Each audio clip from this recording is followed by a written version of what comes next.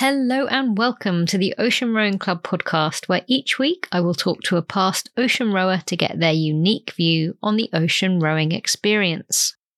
My guest this week is Lee Spencer. Hello, Lee. Please introduce yourself. Hi, my name's Lee Spencer, probably better known as the Rowing Marine. I'm 53 and I'm originally from Dagenham, although I've lived in the West Country in Devon for the last 30 years. I've rowed the Atlantic twice, or once as a team of four and once solo. My first row was in 2015 with the Talisker Whiskey Atlantic Challenge, and Row to Recovery was our team name. And we were four amputees, so between the four of us, we had 3 legs between us. And then my second row was solo from Portugal to Cayenne in South America. That row was 2019, and I'd done it in 60 days, 16 hours and 6 minutes. The first row as part of a team was in 47 days, I think. And that's that. We like to start with the big one. Why did you want to row across an ocean? The first time I even heard that rowing an ocean was a thing was back in 2004, and I was organising the Royal Marines Commando display team, which I was part of at the time. We had an end of season party, and there was a bar in Poole in Dorset, and I went there to have a look at the bar and make sure it'd be okay. And I was talking to the landlord, who was a former Royal Marine as well. And on the wall, there was a picture of this really odd-looking boat. And I asked him what it was, and he said, that's my boat that I tried to row across the Atlantic in. At that point, I'd never even heard of anyone rowing across an ocean. It just seemed such an incredible thing to do, an impossible thing to do. I then spent about half an hour just questioning everything I could about, how someone goes about, first of all, getting a boat made to, specifically row across an ocean, and then completely forgot about it until 2014. After 22 years in the Marines, I unfortunately lost my leg.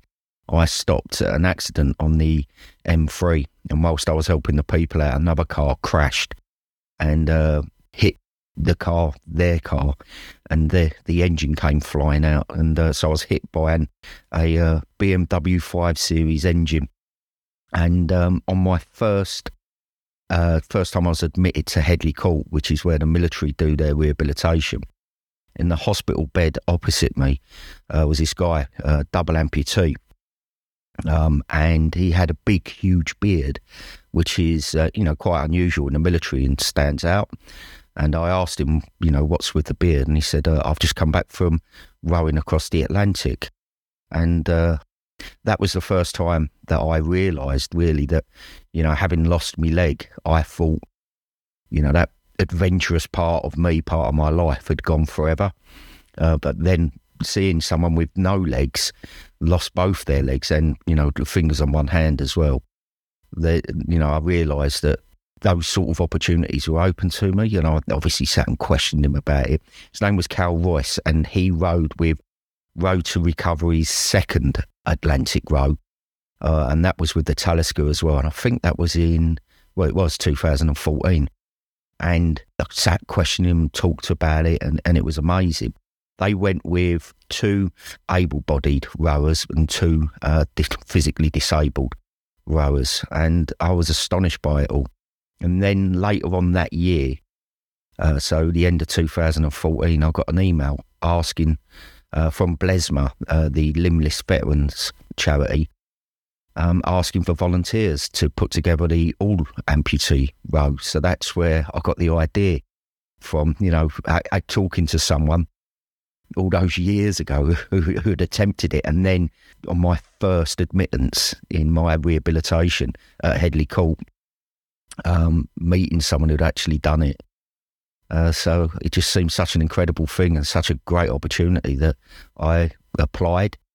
then went through quite an extensive selection process, the end of which I got made a member of Road to Recovery's first all-amputee crew to row.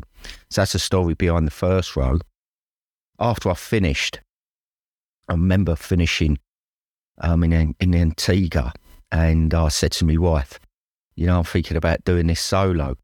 And I kind of found myself where there was an opportunity that I thought might not come around again.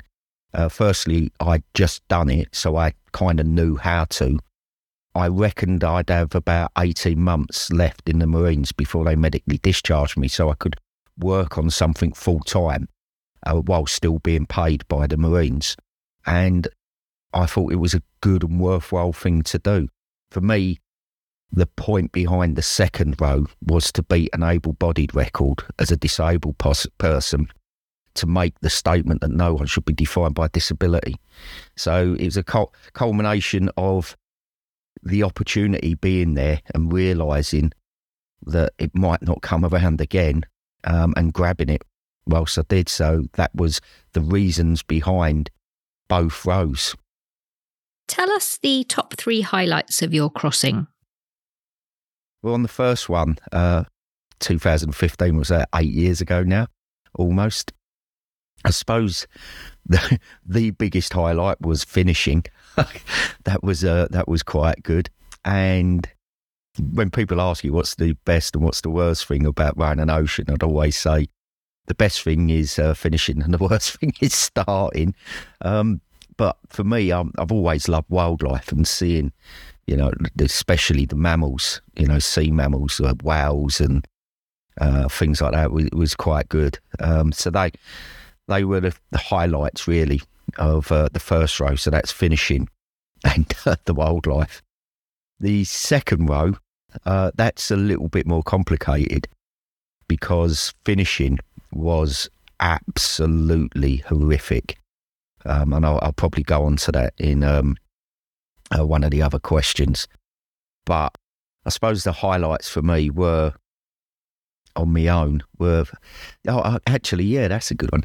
One of the highlights was I come across a boat. They basically called me up. A yacht that was going across the Atlantic called me up on the radio. And they were asking where I was because they could see I was quite close because of the AIS, but couldn't see the mast.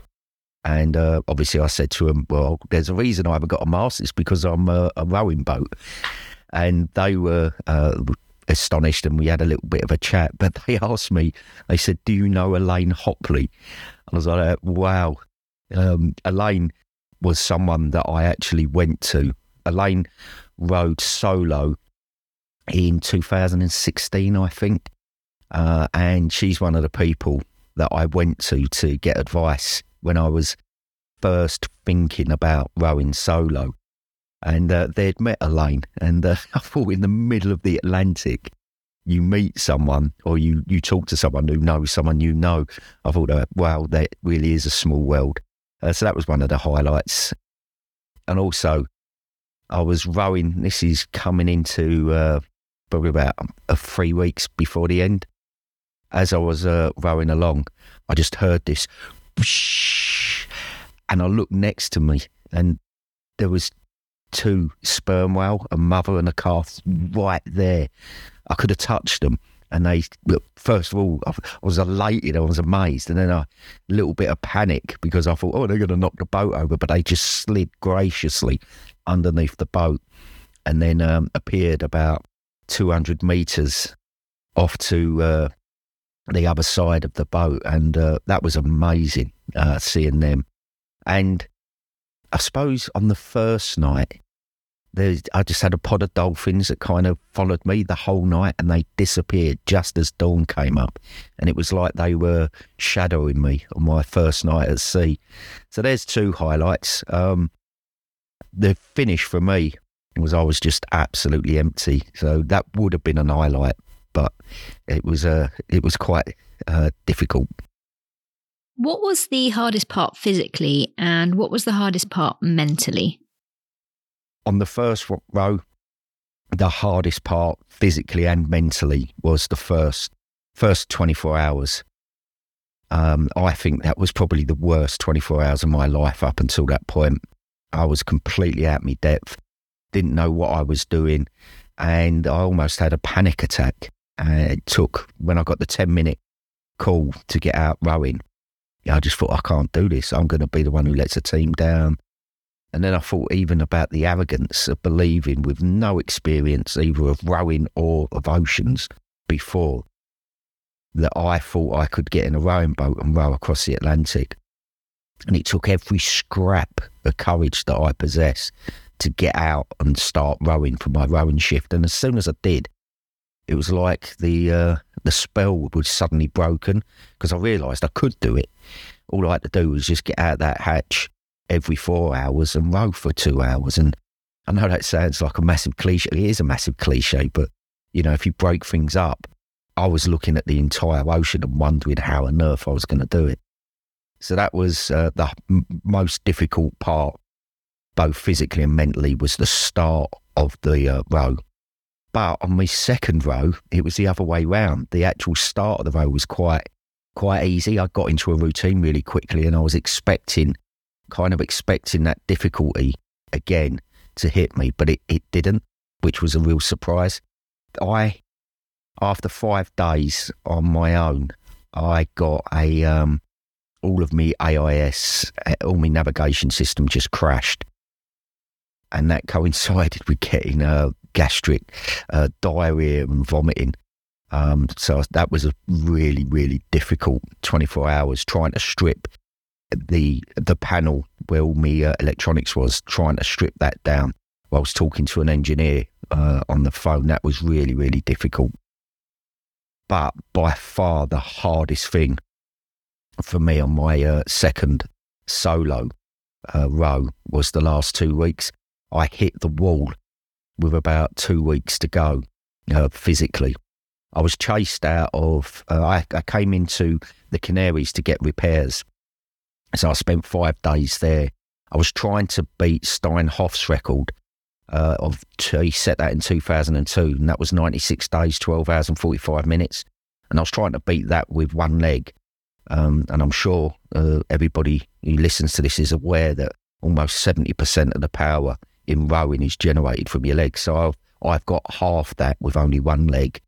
So I'm already up against it, and having to come into the Canaries to get repairs. It took 2 days to repair, and then another 3 days waiting for a weather window to get me clear the Canaries. And I was chased by Ralph Turin as well, who was after the same record. So I powered out, and I kept that pace up virtually the whole way across. And the consequences of that was with 2 weeks to go, I hit the wall. I had absolutely nothing left, but I had to keep rowing. We'd dropped 150 miles south to use as a really strong current that goes up the coast of South America, so that would nudge me up into my finishing point in the Mahuri River in Cayenne. So I couldn't let up the pace. Also, the boat started to get really, really heavy with all the barnacles underneath. The conditions were absolutely horrific all the way across with waves. And I got out, I managed to get out after a week from the Canaries and get underneath the boat and scrub the hull. But because of the waves, they were so big, and the wind was quite strong, virtually the whole way across. I didn't get any of those flat calm days. And those days where it was flat calm, the current was just so strong in places that it would have been too dangerous to get out and scrub the hull. So that really slowed me down.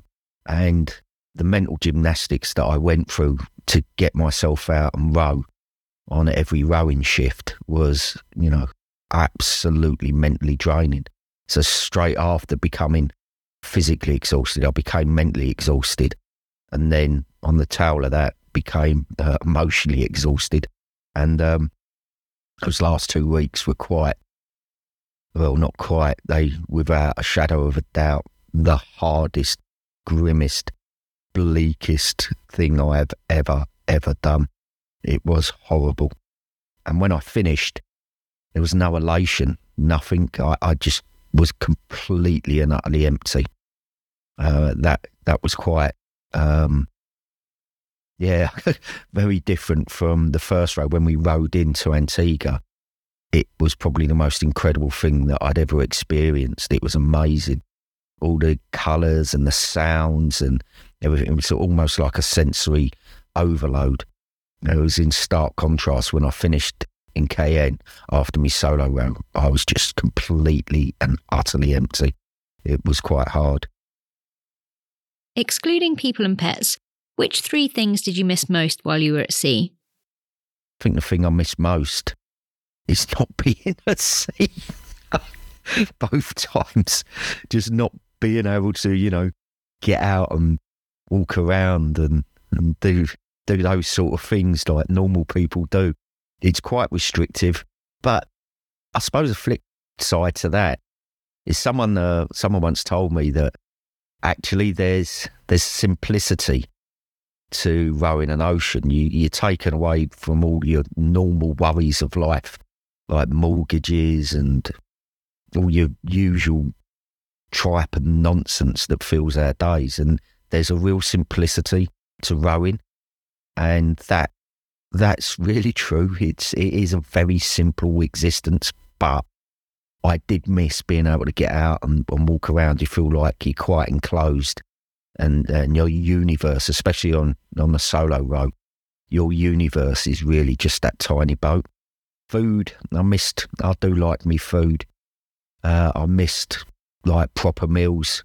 I was using Expedition Foods high energy freeze-dried meals, and they're fantastic for what they do. But I really, really missed like proper chips and burgers and things like that.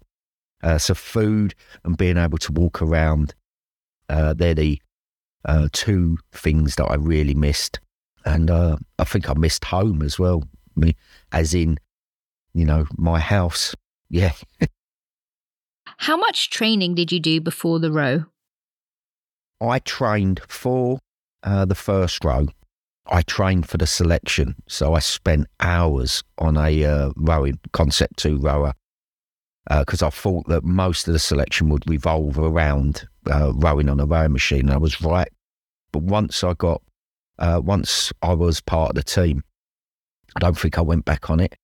I kind of knew that strength would play a big part. I got to row as part of the selection of an actual ocean rowing boat up and down the Thames. And the thing that really shocked me was the amount of effort you have to pull on those oars to actually get the boat moving. So I knew that I'd have to build up strength. And for my second row, with all the lessons that I'd learned from the first row, my training regime was, I say to people, the 3 priorities were to get as fit as I could, as fat as I could, and as strong as I could. And probably the most important out of those 3 was fat, followed by strong, and then followed by fit. So if I saw something heavy, if I couldn't eat it, I would lift it. So that was my training regime, just ate. It's when you're not hungry, forcing yourself to eat again, which, it's quite unusual. It might seem quite a strange training regime. But with my metabolism, I lost so much weight on the first row. I knew that I'd have to put the weight on. So I put on close to 2.5 stone for the second row, and I lost over 3.5 stone. Approaching, may even be at 4 stone, which is 2 stone a month, which is horrific when you think about it.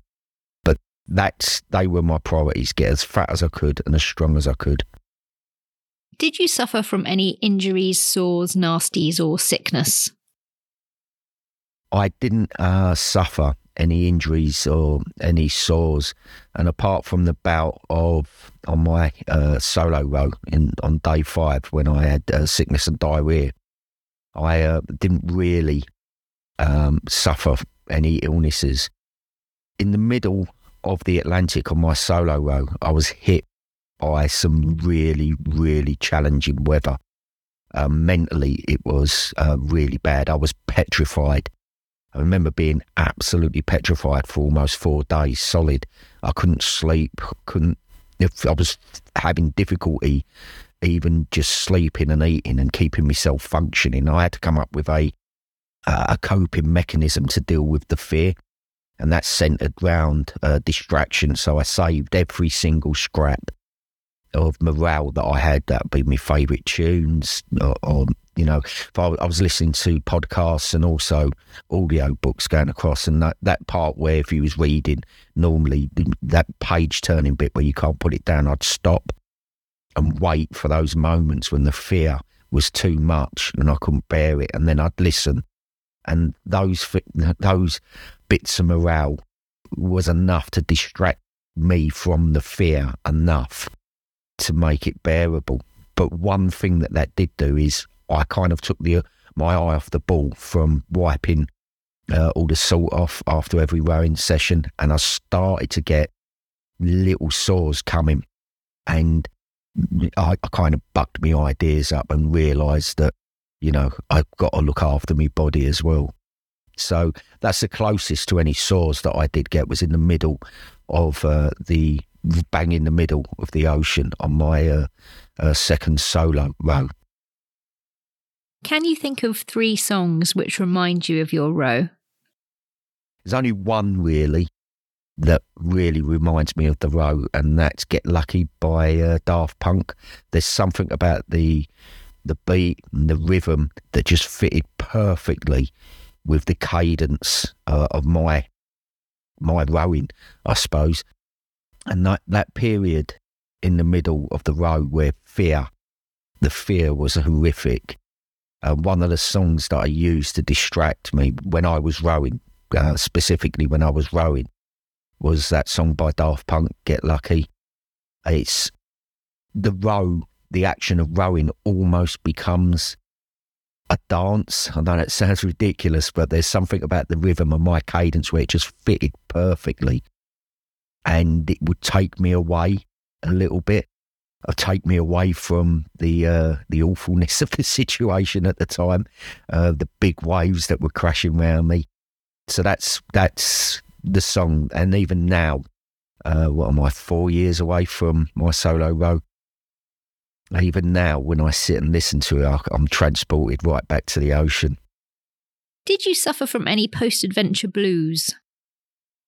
On the first row, there was a lot of post-row interviews and stuff that we had to do, and life just changed. And then I kind of just focused on getting the second solo row off the ground. So I didn't really have that point where I was sat thinking and mulling over what had happened and the high of actually rowing into Antigua. So there wasn't really that low.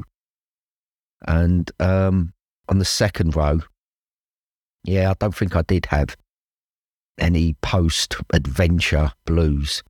Once I'd kind of got over that awfulness of the last 2 weeks and rowing in and started to get a little bit of normality back, that if I did have any post-blues, that would have covered it, I think. So it's not something that I've ever had. I also think with losing my leg, I'm quite well practiced at looking forward and not mulling over what's just happened.